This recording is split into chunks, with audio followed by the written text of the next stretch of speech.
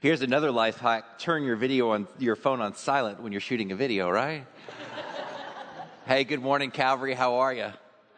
Thanks for coming in this morning. Some of you came at 8:30. We apologize about the communication. We did the best we could getting it out. But we are so glad that you are here, and thank you for being a part of this. We're doing a series called Life Hack.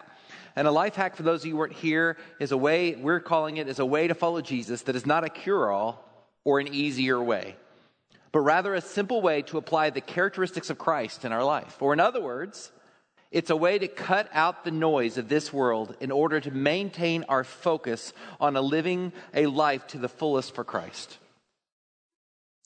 Do you want to live a life to the fullest of Christ? You see, we believe around here that followers follow Jesus. And as you follow Jesus, there is a better way to live. And as you follow him, then the question is, do you want to find the better way to live? Are you willing to do what he asks? Are you willing to go and follow him as he asks you to follow? And this is a question, when I was a college minister, I got it all the times. And I'll get it some from still at this world. But here's the question we get, is what happens when God asks us to go against culture? Or in other words, why does God ask us to go against culture? But that's really the wrong question. Here's the right question. Why does the culture go against God? Because you see, we believe that when you follow God, he's going to lead you to the better way. So I want to do this, and perhaps the best example I know of this that talks about this is this idea of marriage. And today's life hack is talking about God's intention for marriage. Now let me just tell you, in our world, marriage has many different ideas. There are people who don't even want to get married anymore. They just say it's an outdated system and that kind of stuff. The idea of marriage is confusing, but we believe as followers of Jesus that marriage is sacred. That marriage is between a man and a woman. And if you want more information, I'm not going that direction today on that topic, feel free to email me and I'll send you a great link to a video that I saw this week. But one of the things I want you to hear and understand as you talk about this is we believe that marriage is sacred, that it represents God's bond with the church. Now, if you're single in this room, you're not married, maybe you've been divorced, I want you to know that this lesson, this sermon still applies to you. And we are glad that you are here. And the Bible says that talks about it's good to be single. It's great to be single. So we're not elevating marriage above single status. Is that very clear? But what we do want you to hear through this process is that marriage shows the example of how Christ relates to the church. And so we have something to learn through this. And if this is how Christ relates to the church, then maybe, just maybe, we should practice this for those of us that are married or those of us that want to get married. Does that make sense too? So here's what I'm going to do. I'm going to read a passage out of Ephesians, but before I read a passage out of Ephesians, I want to set Ephesians up because there are different chapters and different books in the Bible, and they were written for different purposes and different reasons. There is the church of Corinth that Paul writes, we talked about that last week, very specific issues to the church of Corinth because that church was a mess, a gigantic and enormous mess. But the book of Ephesians wasn't just written and intended for the book of Ephesus. I don't believe that. I believe that the book of Ephesians was called that because it was written to a community of churches in Ephesus. So the book of Ephesians, of all the letters that Paul wrote, he wrote 13 of them in the New Testament, in case you don't know that. I believe he wrote 13 of them in the New Testament. Let me qualify. When he does that, when he writes them, the book of Ephesians is the most applicable across the broad scope of things because he wasn't writing to a specific church addressing a specific problem. Make sense? So the first 3 chapters are the doctrine, and the last 3 chapters of Ephesians are the application. So we're going to talk about the application. Why? Because we're doing life hacks. That's the application. And as you're looking into this, and he's going to talk about marriage, I want to set it up by not starting where most of you think I'm going to start if you know the Bible. I want you to look in Ephesians chapter 5, verses 15 through 21. Because Paul has just addressed the people in Ephesus saying, hey, if you're going to follow God, I want you to realize that you have to do what he says. You have to go and be obedient. In other words, if you call yourself a follower of Christ, follow him. And here's how he says this. Pay careful attention in how you walk. Not as unwise people, but as wise, making the most of the time because the days are evil. So don't be foolish, but understand what the Lord's will is. And don't get drunk with wine, which leads to reckless actions, but be filled with the Spirit. speaking to one another in psalms, hymns, and spiritual songs, singing and making music. We just did that, right? And give your heart to the Lord, giving thanks always for everything and then to God the Father in the name of our Lord Jesus Christ, submitting to one another in the fear of Christ. And I love this because he's writing all of these people in this region, and he's basically saying, you know what? I need you to understand, if you're following Jesus, you're going to glorify him. You're going to praise him. You're going to seek unity. You're going to seek the things in the nature of God. And the way that you seek unity as a group of believers is to submit to one another in the fear of Christ. Now, wars have been waged over whether verse 21 goes with verse 22 or whether or not it doesn't. Wars have been waged. And let me just tell you my very strong opinion. It does. Which one? Both. Which one does it go with? Both. Because as Christians, our job is to love. We talked about that last week. Remember Life Hack? If you weren't here last week, you can go to calvarybc.net, listen to the sermon last week. It's there. And if we're to love people, the very idea of loving people is I'm willing to lay aside what I think is best for me for the sake of those around me. Do you get that? Because if you don't get that, you're not going to like the rest of the sermon. And as we submit and lay ourselves aside for the betterment of what God asks us to do across the board, let's be really transparent with each other. The church hasn't always done this well. We've gone to church looking for our needs to be met. We've gone to church desiring what we want. We've gone to church. We've been in our communities hoping to feel good and leave. Let's sing the songs I like in the way I want to do, and let's dress the way I want to dress, and let's do all of these things. And there's a place for those conversations, and we want to make the environment comfortable, and we want you to love the songs, right? But it's not about you. And if we view Christianity as a consumeristic product to be absorbed, then we have missed the point of what Christ has come to do for us. And somewhere along the lines, your faith needs to grow into realizing that the obligation you have is to follow Jesus and to stop trying to make it about you. And the beautiful picture of this is when we do this, we start to represent Christ's love for the church. In other words, we start looking more like Jesus. So the next chapter and a half, he talks about different various roles that people make, from children to issues of work, all those things. And he dives from that starting point of submit to one another in fear of the Christ. And then he starts talking about marriage. But before we go any farther, the word submission, everyone hates. Who hates it? Everyone. You know why? Because I want to do what I want to do. So let me define submission. Because this is Daniel Barry's, you're not going to find this in a dictionary. This is Daniel Barry's Greek standard version of the definition of submission. Submission is grace-filled respect. Grace-filled respect. We're going to come back to that. With that in the background, let me read to you the idea of marriage. Ephesians 5:22 through 24. We're going to start with the ladies. Wives.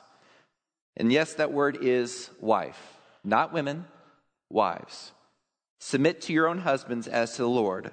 For the husband is the head of the wife, as Christ is the head of the church. He is the Savior of the body. Now, as the church submits to Christ, so wives are to submit to their husbands in everything. I'm not going to go behind stage and run.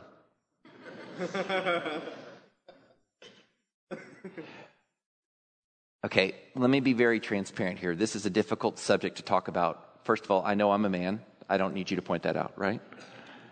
Second of all, I've never been a wife. Thirdly, I don't want to be a wife. Fourthly, I'm just trying to teach you what the scripture says. Is that fair enough? So when we do this and look at this, I want you to understand, ladies, part of the reason this is a struggle is because the men have failed. Can I be honest with you?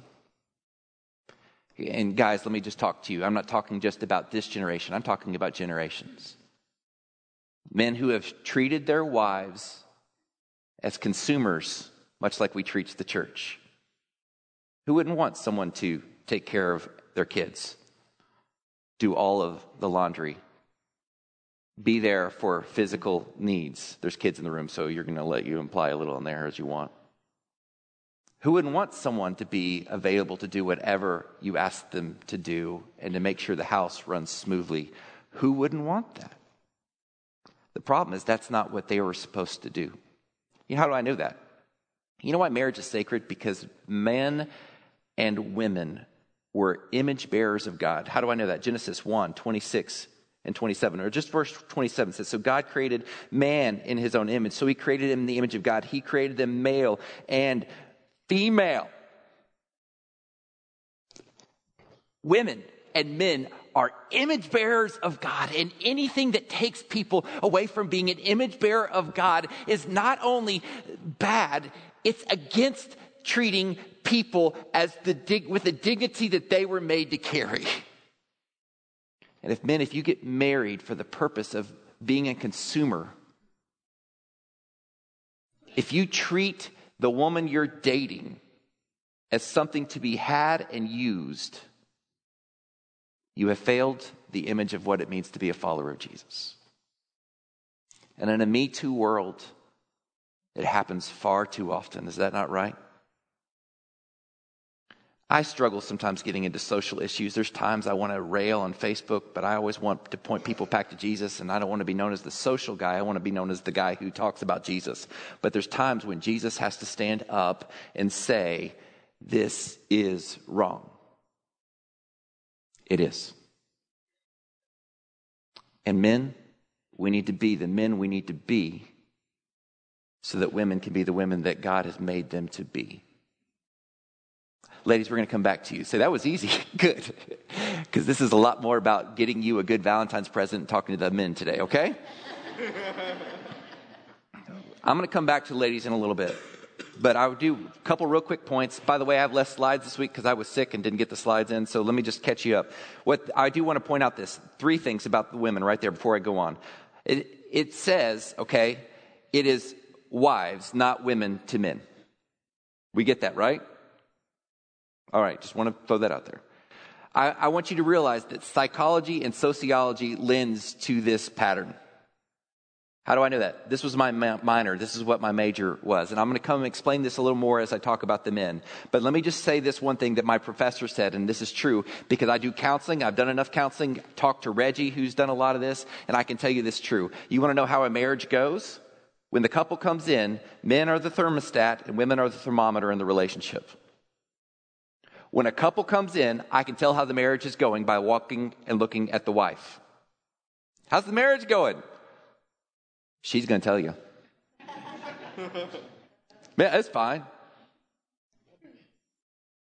And if you can remember that men, you are the thermostat and that women are the thermometer, generalities are generally wrong, right? But far, far more often than not, this holds true. And the third thing is, I want you to hear, and ladies, I think this is important because this is something I've noticed, and I've heard enough women talk to me, and I've heard enough women come into my office and talk to my wife and talk to other women who have come to me and saying, how do I handle this? Women desperately want their men to not be lazy, sit on the couch, do nothings. Is that right, ladies?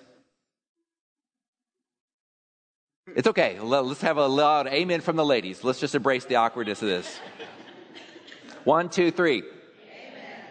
All the men were like, oh. But let me just tell you something. I think you need to understand, ladies, if a man isn't leading, he's probably doing nothing. Because that's the way God wired him to be. So I want to talk to the men now. Can we just do that? Let's read what the scripture says. In Ephesians 5, 25 through 31. Men, I got bad news for you. Women had a much shorter passage than what the Bible says to you. Here's what it says. Husbands, love your wives. That's a command, by the way. Just as Christ loved the church. I can stop right there. Just as Christ loved the church. That's easy, right? And gave himself for her to make her holy, cleansing her with the washing of the water by the word. He did this to present the church to himself in splendor, without spot or wrinkle or anything like that, but holy and blameless. In the same way, husbands are to love their wives as their own bodies. He who loves his wife loves himself, for no one ever hates his own flesh, but provides and cares for it, just as Christ does for the church, since we are members of his body. For this reason, a man will leave his father and mother and be joined to his wife, and the two will become one flesh. Easy. Not so much. What does it mean to become one flesh? Because I think this is a very important point, okay? Men becoming one flesh is not just a physical act, but it is intimacy. Genesis chapter 4, verse 1, it says, Adam was intimate with his wife Eve, and she conceived and gave birth to Cain. Now, what does that mean? Is that just a physical action that produces a baby? No, that is not just a physical action that produces a baby. If you've been around here long enough, you've heard me say this. Intimacy comes at 4 levels. And in every aspect of your life, you need to understand without this, you are not going to have a successful marriage. The 4 levels are as follows. Once again, I don't have slides. I was sick. I would explain how I was sick, but I don't think you want to know that. So just go with it, okay? 4 levels of intimacy. Here's what they are. Emotional intimacy. You know what I'm saying? Like, you know what makes the other person tick, breathe, move. Ladies, they may need a little help knowing what that is. Not all of them, some of them. Okay? Physical intimacy. Now, I'm going to save myself a little time because we've covered this before, but I want you, if you know, this is your Valentine's gift from me to you. A lot of couples come into our office, they'll come into Reggie's office and they'll say, we're having problems, right? And I'll say, what's your problem? Well, all he wants is physical intimacy. And he'll go, well, all she wants to do is talk. I don't want to talk. And so what I would say is, you know what happens is God has geared most women to be emotionally driven and most men to be physically driven. And the time that a man will feel most emotionally connected with you, ladies, is when you are physically intimate. And the time that he will want to talk the most is after you've been physically intimate with him. But guys, I got a news for you.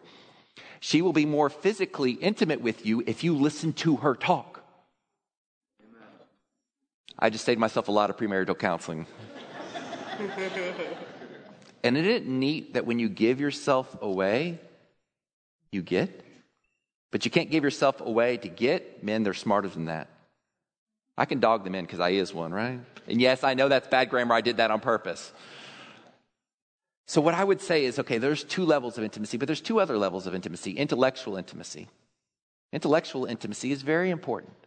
Intellectual intimacy is caring what the other person cares about. It's having conversations that are more than just about, I love, right? It's we have this in common. We're pursuing the things, the nature and the characteristic of God. And all of these are bound together through the 4th level of intimacy, which is spiritual intimacy. You see, you aren't always going to feel like giving those other levels of intimacy away. But when you chase after the nature of God and see what he has done for you, then you're willing to pursue those as you go forward. So what is Adam lay with Eve and they conceived? Adam knew Eve and it's knowing all there is to know about the other person, which is why we believe that you should wait to have sex. Can I say that word? Until marriage.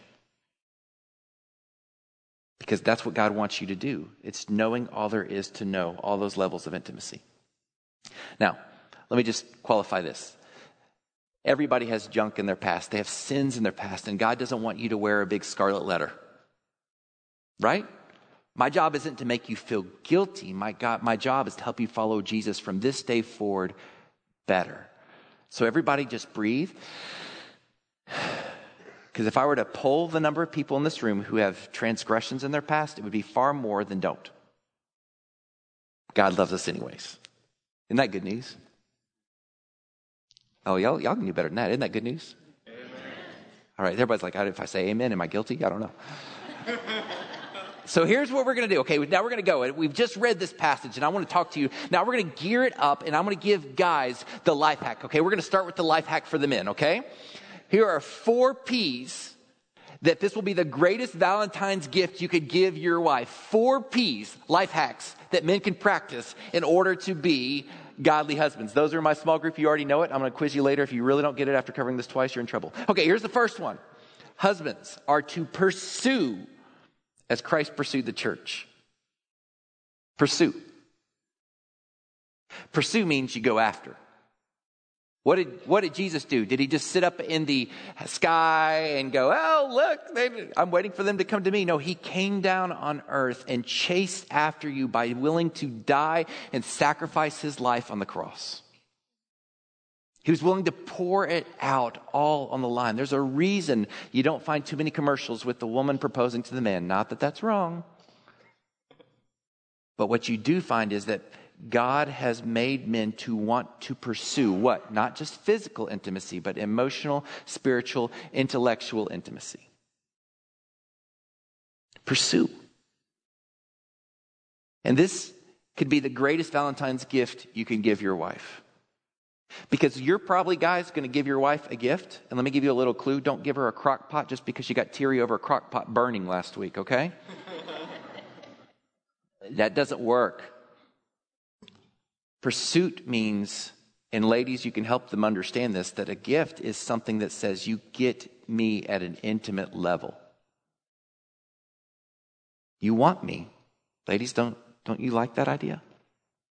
Show you care. Pursue. The second one is protect. How do we know protect? Because as it says there in verse 25, husbands, love your wife just as Christ loved the church. He came down for us and he gave himself for her. Now protect, men, a lot of times we think, okay, I got the gun. I'm ready to go. I don't own a gun because I am clumsy and would shoot myself. But just being truthful. What I would tell you is about this, okay, is here, let's just play this out. I don't need anybody to protect me. Okay, if you're married and someone breaks into the house, how often, unless your wife is a police officer, are you going to sit there, and even then, I don't know, are you going to sit there and go, babe, would you go get this because I'm a little scared. So honey, would you get up? And I'm going to hide under the sheets while you go figure out if there's a noise. We lived in the BCM at University of Georgia, which was this monstrous building. And my wife, one time, we were newlyweds, she said, go out and check the building. And I'm like, check the building? So I walked around that building with a baseball bat thinking, if there's someone here, I'm running. I don't know what I'm doing. But I did it. Why? Because I wanted my wife to feel secure. And guys, protection isn't just physical protection. It's protecting the emotional intimacy. It's protecting the spiritual intimacy. We will be at church. There's a reason that if men say to their wives, we are going to church, they go. It just happens. Not always, but usually. The statistics say. Protecting that we're going to have devotions as a family. Protecting that we're going to pray together as a family. We're going to do all that things. Protecting means I'm going to make sure that you feel secure in who you are as an image bearer of the son, as a daughter of the King. How you doing that? It's more than just giving her a nice little Valentine's gift and saying you look pretty every now and then.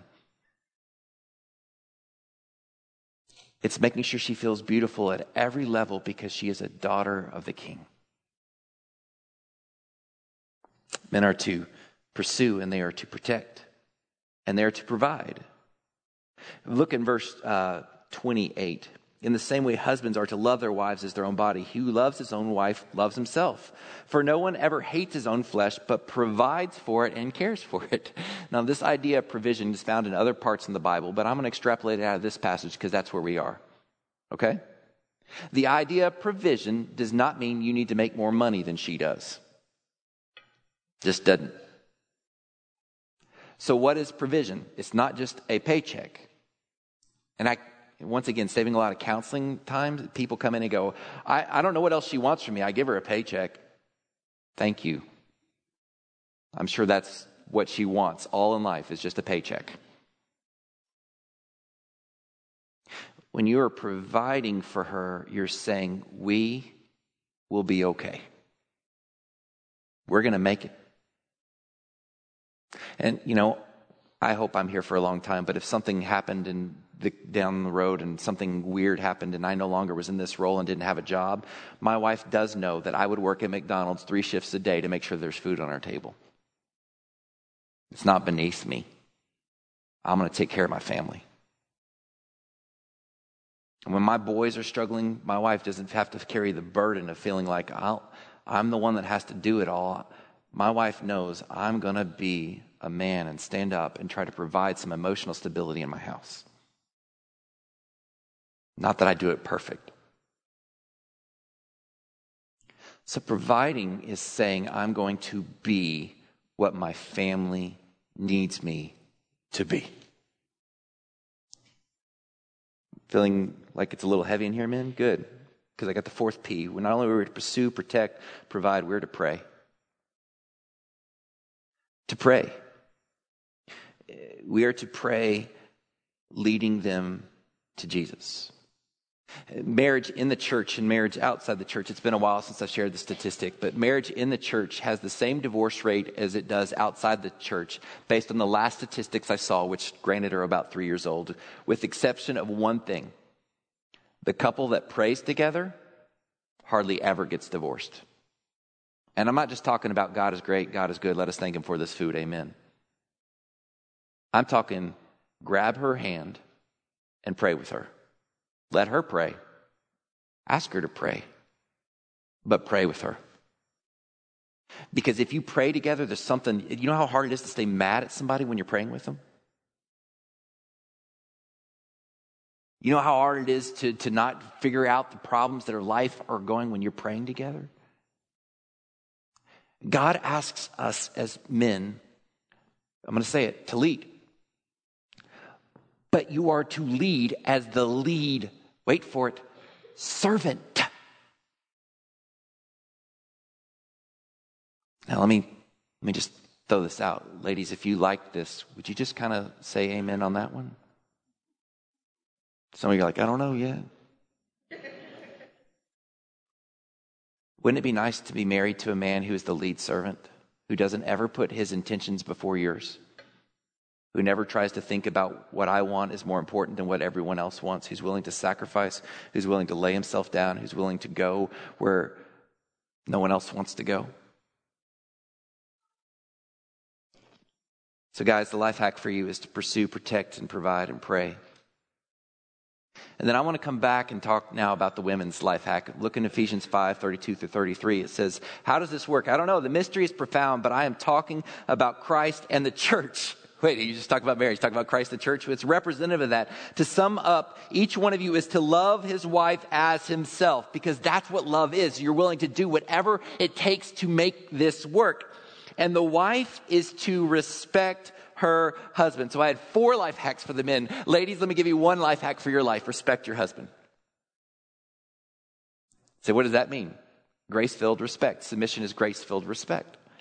Respect means you realize grace is important because you realize he's not going to be perfect. Why? Because there's one who's perfect. His name was Jesus. Your husband isn't perfect. And if you wait for him to make a mistake, it will take you all of about 2 minutes because you're married to a man.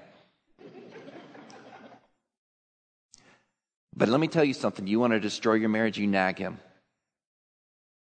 You tell him he's not good enough for you. You belittle him and tell him all the ways he's failed you. But if you can practice grace-filled respect, it doesn't mean that you don't occasionally go, hey, can you work on this, baby?